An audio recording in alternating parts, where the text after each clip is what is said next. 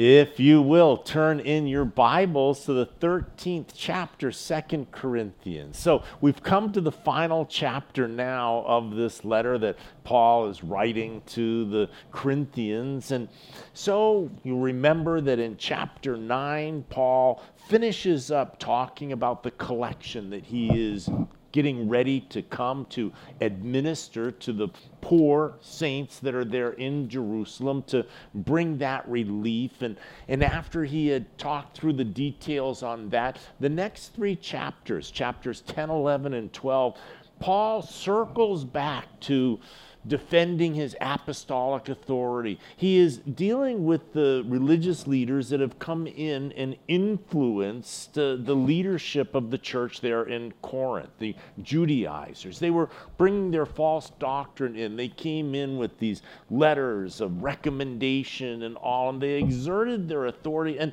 the religious leaders started to listen to them. And so Paul is now contending with this force, with this group. You remember he sends Titus ahead of himself to go and to talk to them there in the church and to get everything reconciled. And he comes back and tells Paul that, Paul, the religious leaders in the church, they're with you. They're listening to you, and the relationship is good. So now Paul is instructing them that you have to deal with these false teachers that are in the church. This is the responsibility of church leadership. And so he says, basically, if you don't deal with it before I get there, I'm going to have to deal with it when I get there. But we see these three chapters where Paul is having to equip them really to be able to contend with these false leaders. And in that, he compares himself to them, pulls out his resume, goes through these things that he says, this is foolishness, but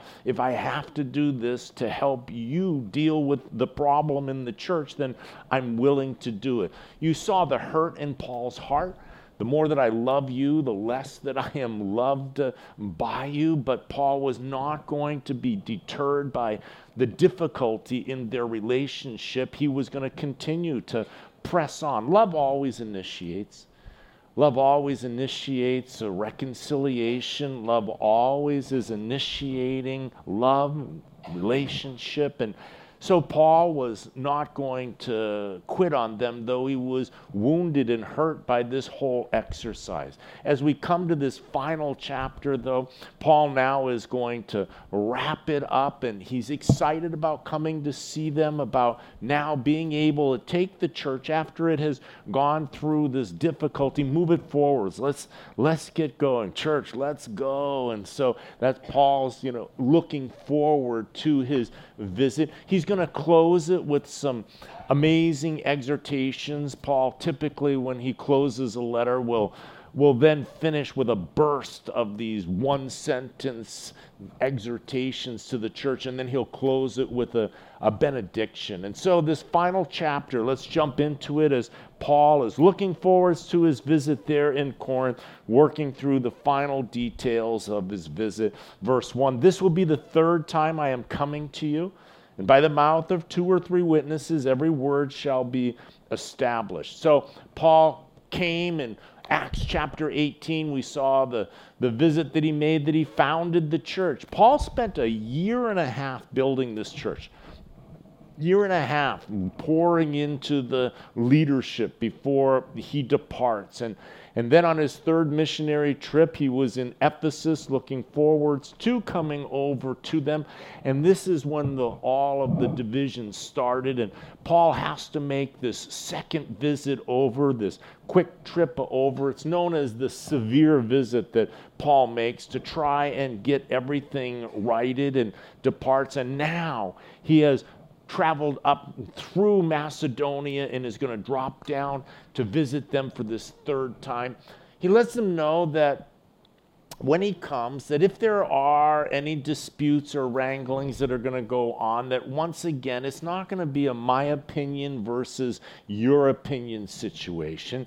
By the mouth of 2 or 3 witnesses, every word shall be established. And so accusations are going to have to be verified. There has to be witnesses. Rumors and innuendos and gossip are not to be dealt with, but rather that they are to be dismissed.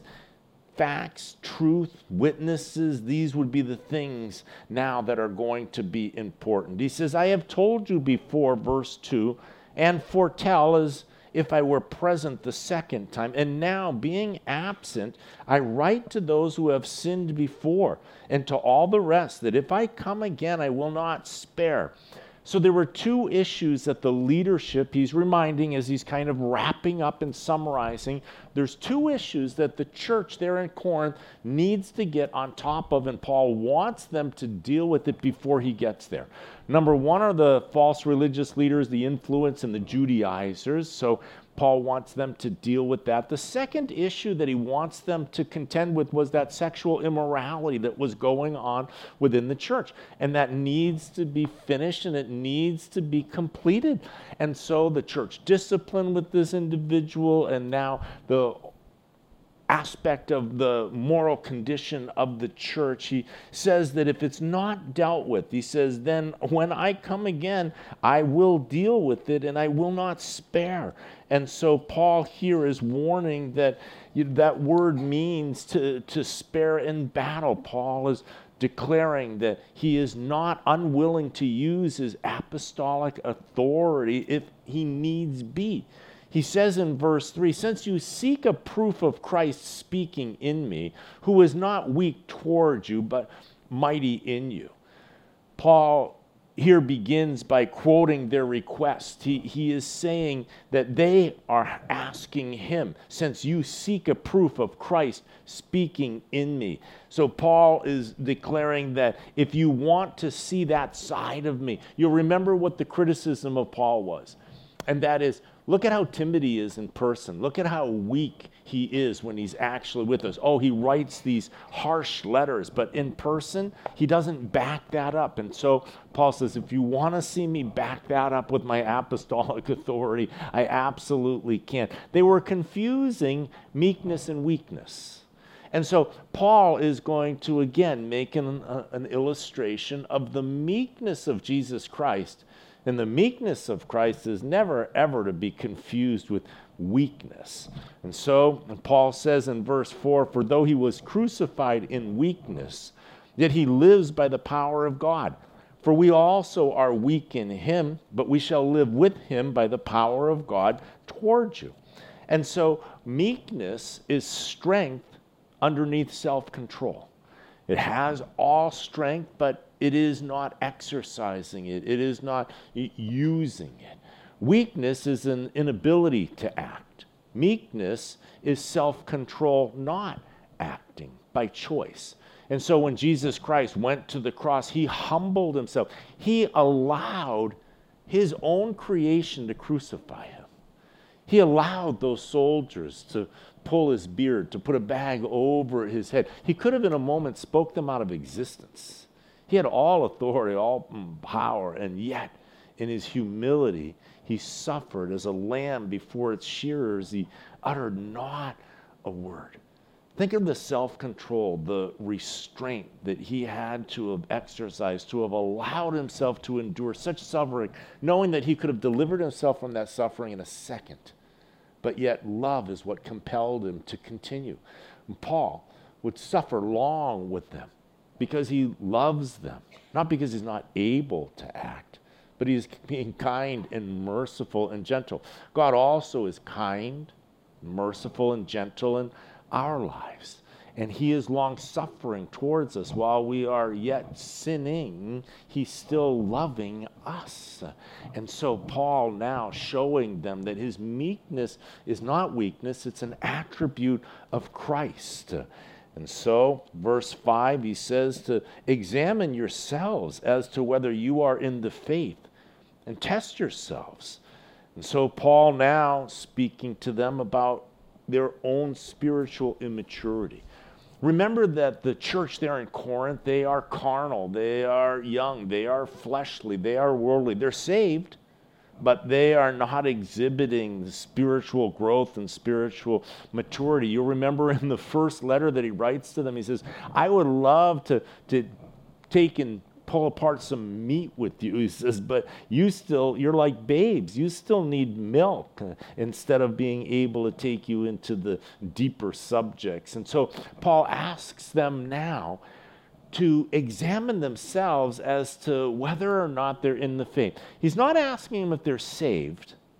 He's asking them if they are walking in the Spirit, if they are now conducting themselves as Christians. There's a big difference between Jesus Christ being your Savior and Jesus Christ being your Lord. Many people will accept Jesus as their Savior. He's the I get to go to heaven card. He's the I get out of prison, I get out of hell card. And so I'm saved. And then they go and live their life any way they want, believing now that they are not going to hell because Jesus is their Savior. But is Jesus your Lord? It's not about whether or not he's your Savior. Do you have a relationship with him? If you have a relationship with him, then in fact he is your Savior. But he is Lord or he is not. And so Paul is asking them, is Jesus Christ your Lord?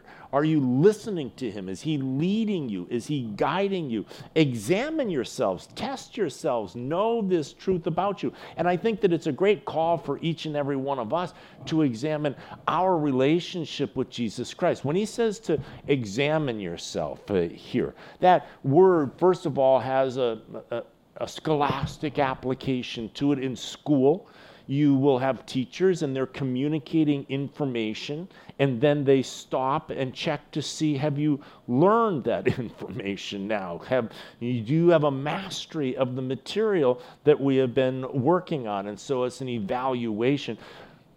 Paul is teaching them and growing them in the Word of God, and he's asking them to stop and to say, are you understanding the things that we have been working on and that we are developing? And so there is that scholastic aptitude part of examine. It also, though, has the same word is used for in a military sense, when the sergeant will come out and have the troops line up. And then he will make a military examination and check to see if their pants are creased and if their shoes are shined and if their buttons are shining. And so this inspection. And so Paul is kind of having the church to say, stand up and let the Lord walk by the church and examine yourselves. How are we doing? How is our relationship with the Lord? Are we a ragtag bunch of believers here, or are we decent and orderly? Are we in the faith? Are we a family of God that's focused and ready to be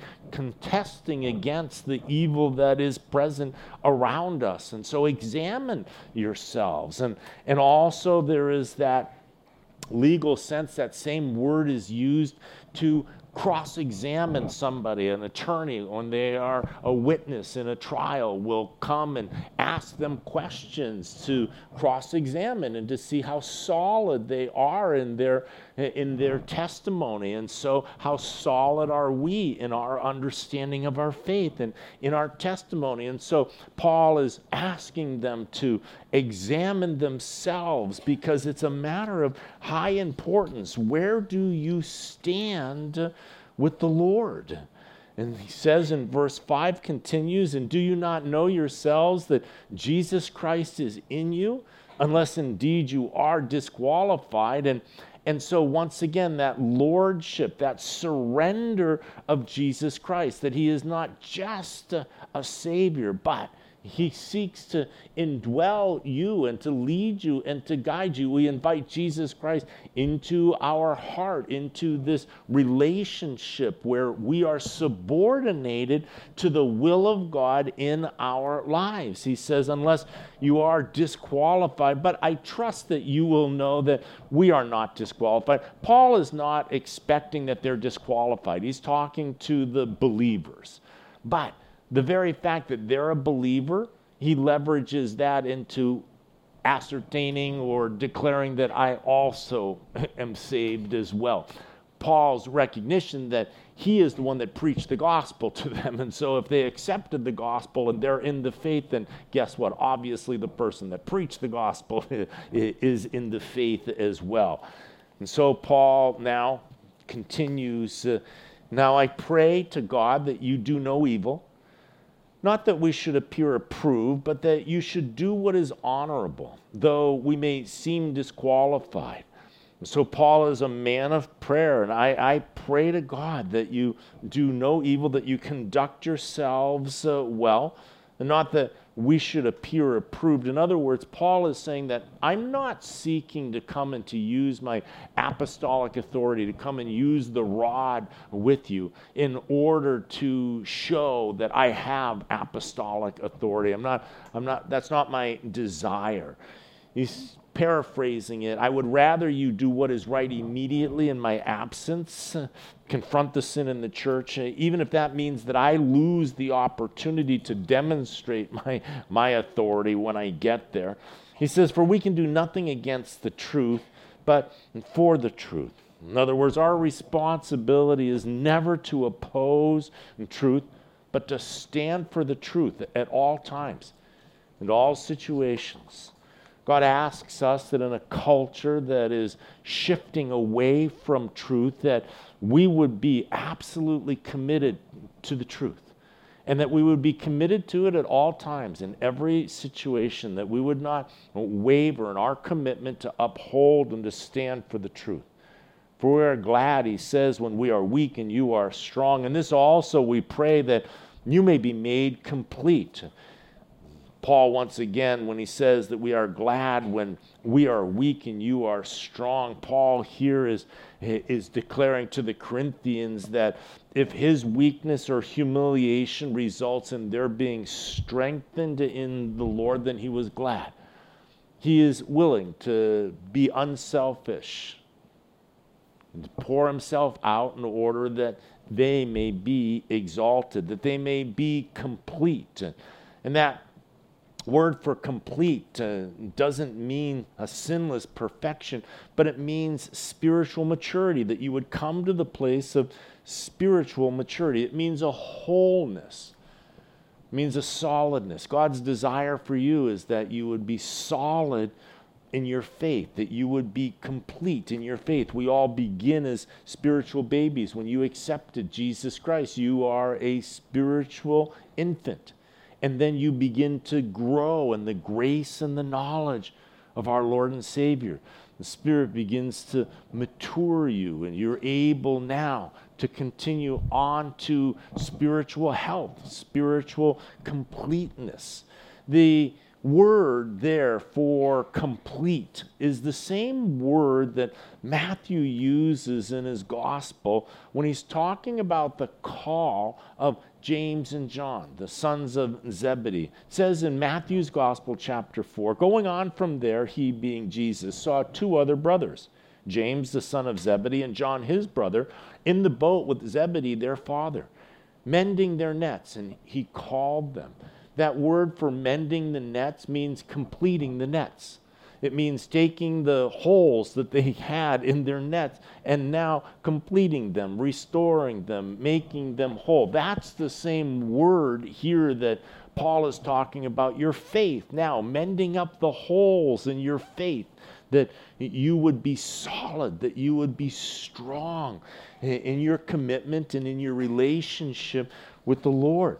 He says, therefore I write these things, being absent, lest being present I should use sharpness, according to the authority which the Lord has given me for edification and not for destruction. I'm writing these ahead of time to give you time to deal with them, so that when I come, I'm able to come in gentleness. I'm able to come in peace. I'm able to now build into you and not be having to use the edge, the sharpness of my apostolic authority. So he likens his apostolic authority, think of it as a sword.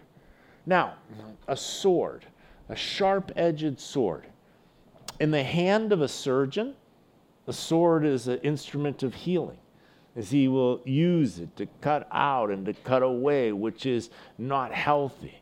But in the hand of a soldier, it's an implement of devastation and destruction. He says that sword's edge that God has given to me, I'm going to use it for your edification, for your building up. I'm not going to hurt you with it.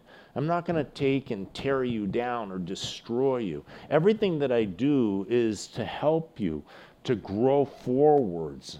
And so it's been given to me, and I am happy to not use it when I come for anything other than the building up of you. And so verse 11, finally, brethren, farewell.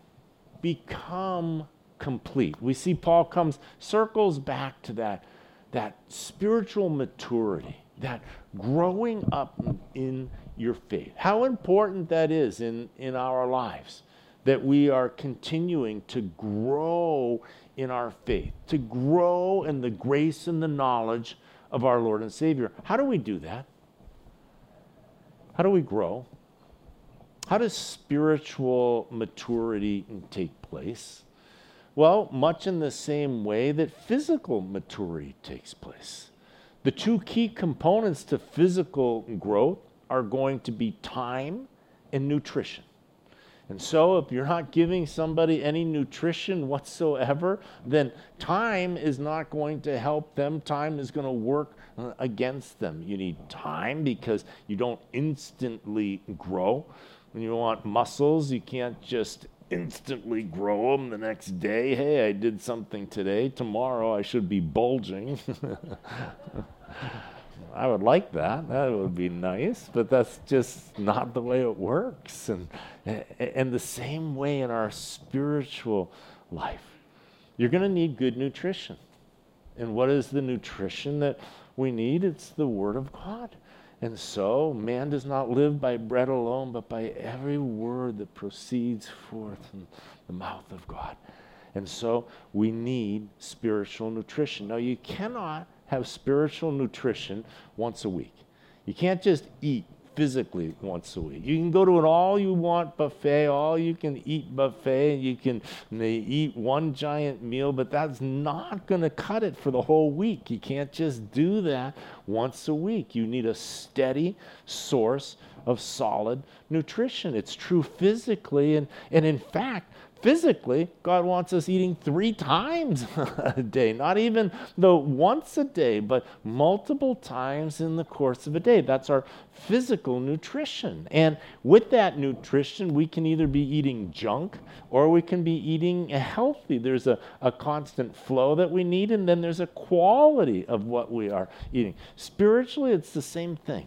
You can be reading fluff and just, looking at different things and spiritual quips and TikToks and those kinds of things, or the Word of God, the Word of God.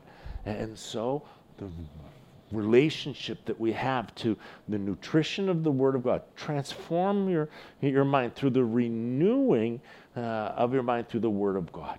And so the Word of God is what washes your mind. Your mind is being conditioned by the world that is around you and wants you to think the way that they think. And the Word of God is trying to teach you the way that God thinks. And so we need that balance. And so here Paul says, become complete. Become complete.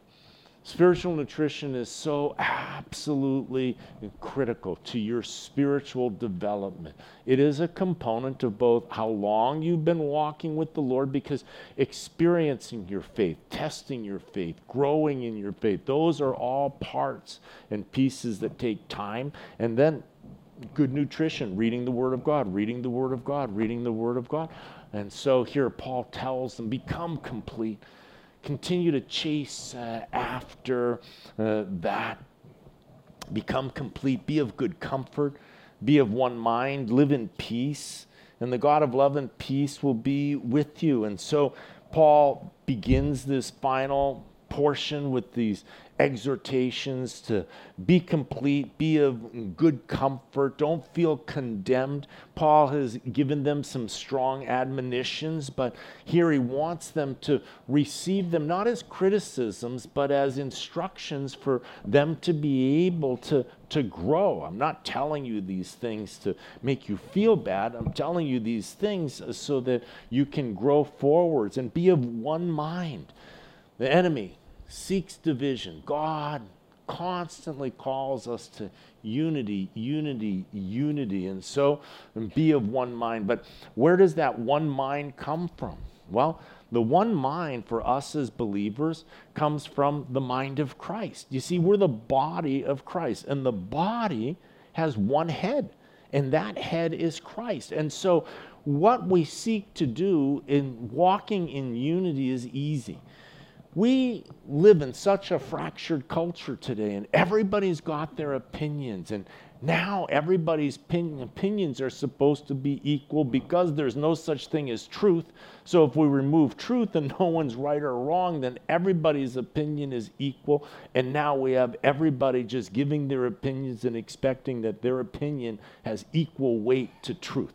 This is where we have slid off of the rails in one aspect. But the reality is this: we as a body right here are not going to debate every single different issue that there is. We simply need to ask one question: what is the Lord's opinion on it? And whatever the Lord's opinion on it, he is the head, and so that is our opinion. And when we all take on the Lord's opinion, then we're absolutely unified in that. That is true in our marriages, in our homes. It's not what you think or what I think. What does the Lord have to say about it? And the Lord, the Word of God, has an opinion on basically every single issue that we are being contested with in our culture today. There isn't a situation or a circumstance that the Word of God is not going to have either a direct ruling or it's going to have the principles to follow that give us the direct ruling on it. It's very, very easy. And so when we all walk surrendered to the authority of the Word of God, then we're going to walk in unity. Be of one mind. And so we see the unity and the importance of unity, because without unity you can't live in peace. You're going to have divisions and contentions, and everybody is going to be fighting with one another, and God doesn't want that in our lives. And so the God of love and peace will be with you, and God is the one that's leading us into this unity. Greet one another with a holy kiss. And in the ancient days, the kiss was a form of greeting and a gesture of love, but this is a holy kiss, which means that the love that we are expressing to each other is God's love that I am greeting you with. I can greet a complete stranger with God's love. And so that's why it's a holy kiss. Now, back in those days, just so you know, the men were greeting the men, the women were greeting the women. So the men weren't running around giving holy kisses to women. So, that wasn't happening here. And that holy kiss is just, it's just the cheek thing. It's not even really, today we would call it a holy handshake. That's it's going to need a little space here, So all the saints greet you. Paul again is showing them that you're part of such a bigger picture.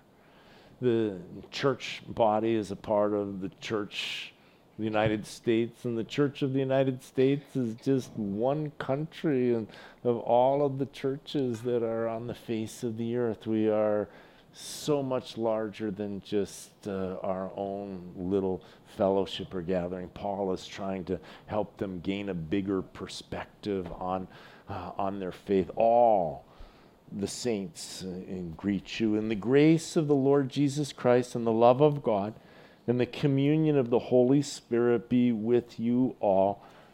Amen.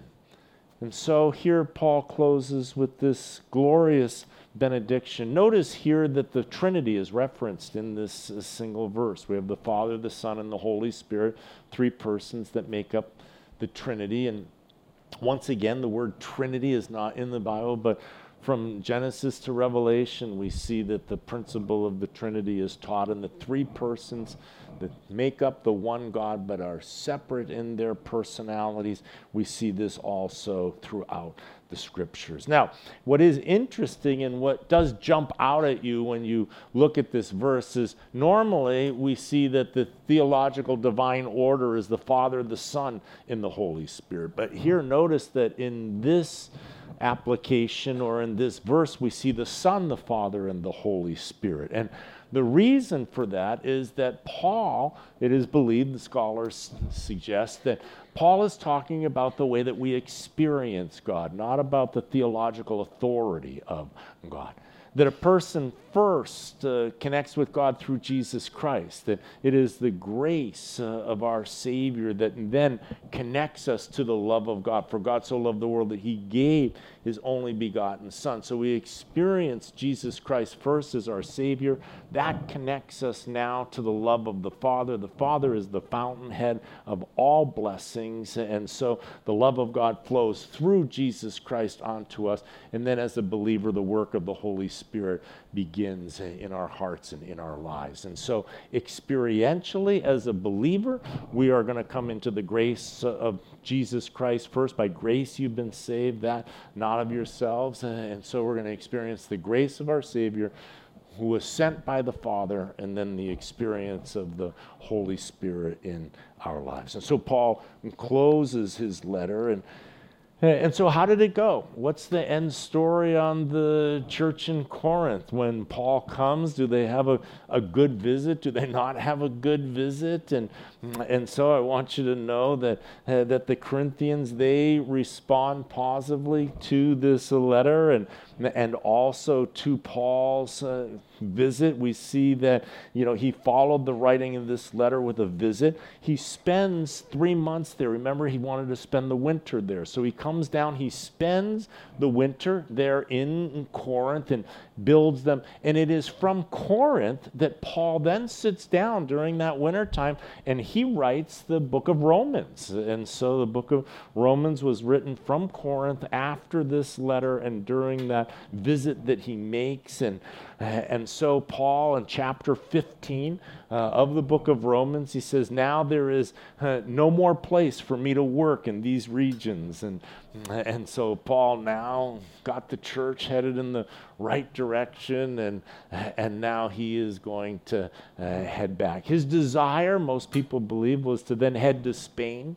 But you'll remember that as he brings the love gift back to Jerusalem and is there in the temple for the feast, that's when he gets arrested, and then to Caesarea, and then imprisoned in Caesarea, ultimately finds his way to Rome.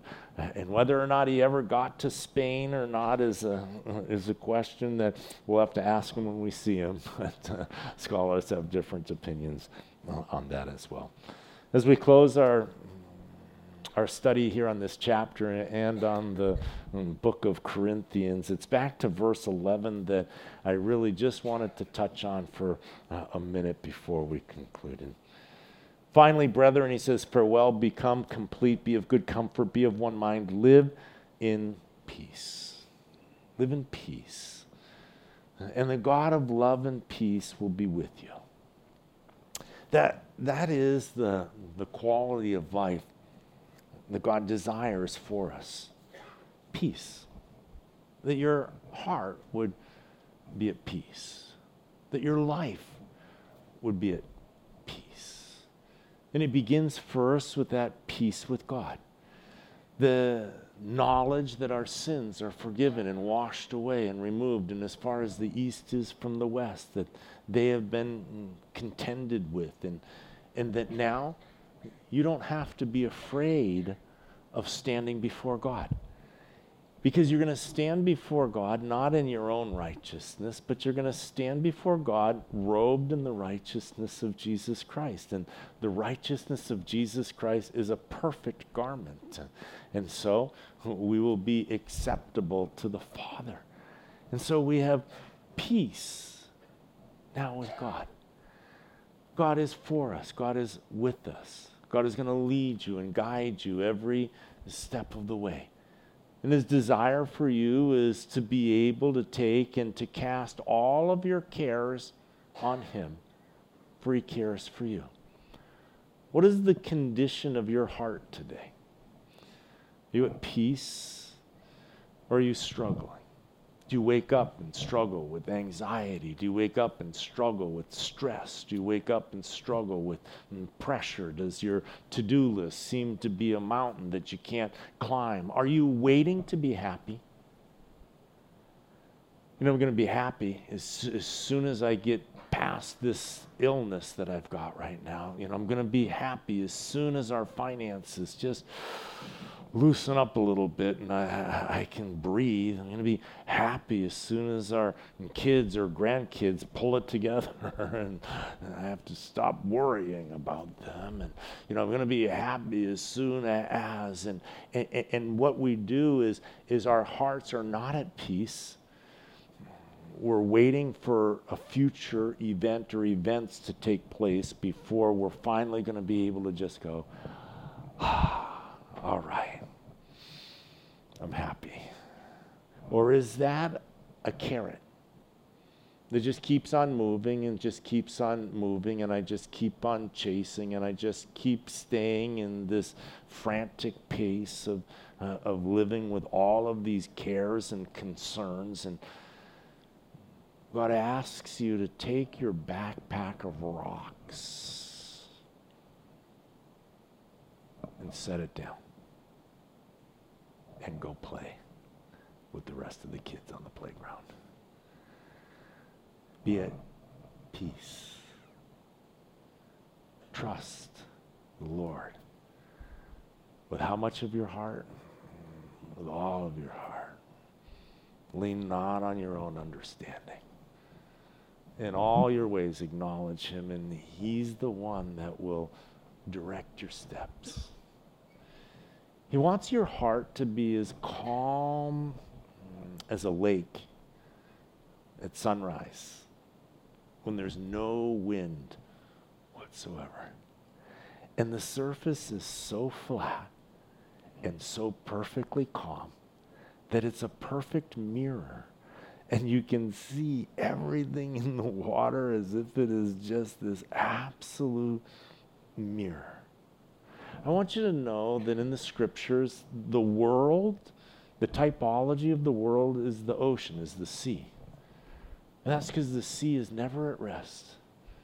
The waves are constant, they're ceaseless, they're endless. The water is always moving, it's always choppy, it's always rolling. You will never see the ocean flat like a lake. And the world pulls us into the waves and the cycles and the rhythms. And God says, stop, get off the ride. Be at peace. Be content. Be content with what you have. More stuff is not going to make you happy. Relationships are what matter. We're in the Philippines. One of the greatest things about going to third world countries is that in third world countries, when you're around people that have not, and they know that they have not, putting food on the table on a daily basis is a struggle. They're a have-not. They're not trying to build heaven on earth. They know that that's not even in the realm of possibility. They don't have anything. They don't have possessions. They don't value possessions because there aren't possessions to have. You know what they value? Relationships. That's what they value. And so their hearts are so open. They're so ready to connect. They're so ready to make friends because their security in their life is by the number of relationships that they have. Here in our country, we don't collect relationships. We collect stuff. And we value stuff. And we have little regard for relationships and for others. When God has made us to be relational. When Jesus was asked, what's the most important of all of the commandments? He said, oh, that's easy. Collect all the stuff that you can. That's the purpose of life right there. And keep it shiny, shinier than your neighbors. No. He said it's all about relationships. It starts first with your vertical relationship. Love God with all of your heart, with all of your soul, with all of your mind, with all of your strength. Learn how to have a successful relationship with God. I believe that you will never have a more successful relationship with anybody on the face of the earth than you will with God. See, when you're in a relationship with God, He's perfect. So you're in a relationship with perfection. So anything that's wrong with your relationship with God, guess whose fault it is? See, you've isolated the variable for the first time in your life. You can't say it's them, they're the problem, and if they would just do this, this, and this. How often do we try and fix our partners, our marriages, by telling them what they need to do? And if you were just more perfect, then I wouldn't need to be so perfect. You just make it easier to love you by doing this, this, and this. But you see, our relationship with God, we're in a relationship with perfection. This is where God teaches us how to have a successful relationship. And then we can start to practice it with imperfect people and learn how to love the imperfects after we've learned how to have a faithful relationship with the one who is always faithful. We learn how to love by responding to the one that's always initiating love. We learn how to grow our heart, our capacity, our trust, all of these things with the one that guarantees that He's for us and will never hurt us and harm us. And though He will allow us to go through things that we can't understand, He promises us, just trust me, I will work it together for good in your life, in your heart. So let's go. You're not alone. I don't want you to figure things out for yourself. I'll help you with every single one of your problems, with every single bit of your confusion. Now can you be at peace? For the first time in your life, can you just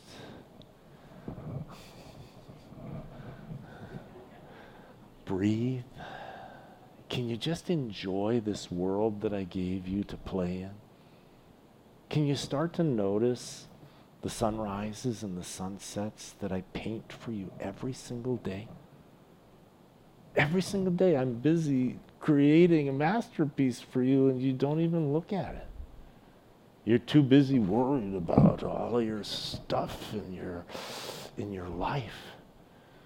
Can you listen to the birds? Can you listen to them sing? I put them there for you to sing for you and to enjoy. Are you enjoying this incredible experience that I gave you? Or are you shoving everybody out of the way and trying to get on top and trying to collect more and worried you're going to lose it all and be at peace? You're okay. God loves you. It ends well. Your last breath here, you're stepping into the most glorious existence you can't even imagine. And so, let's just get back to loving. See, all your stress, all your worry, all of it takes you out of the game of just loving. Just love God, love others. Some are going to be easy to love. Some are not going to be so easy to love. Some I think are almost impossible.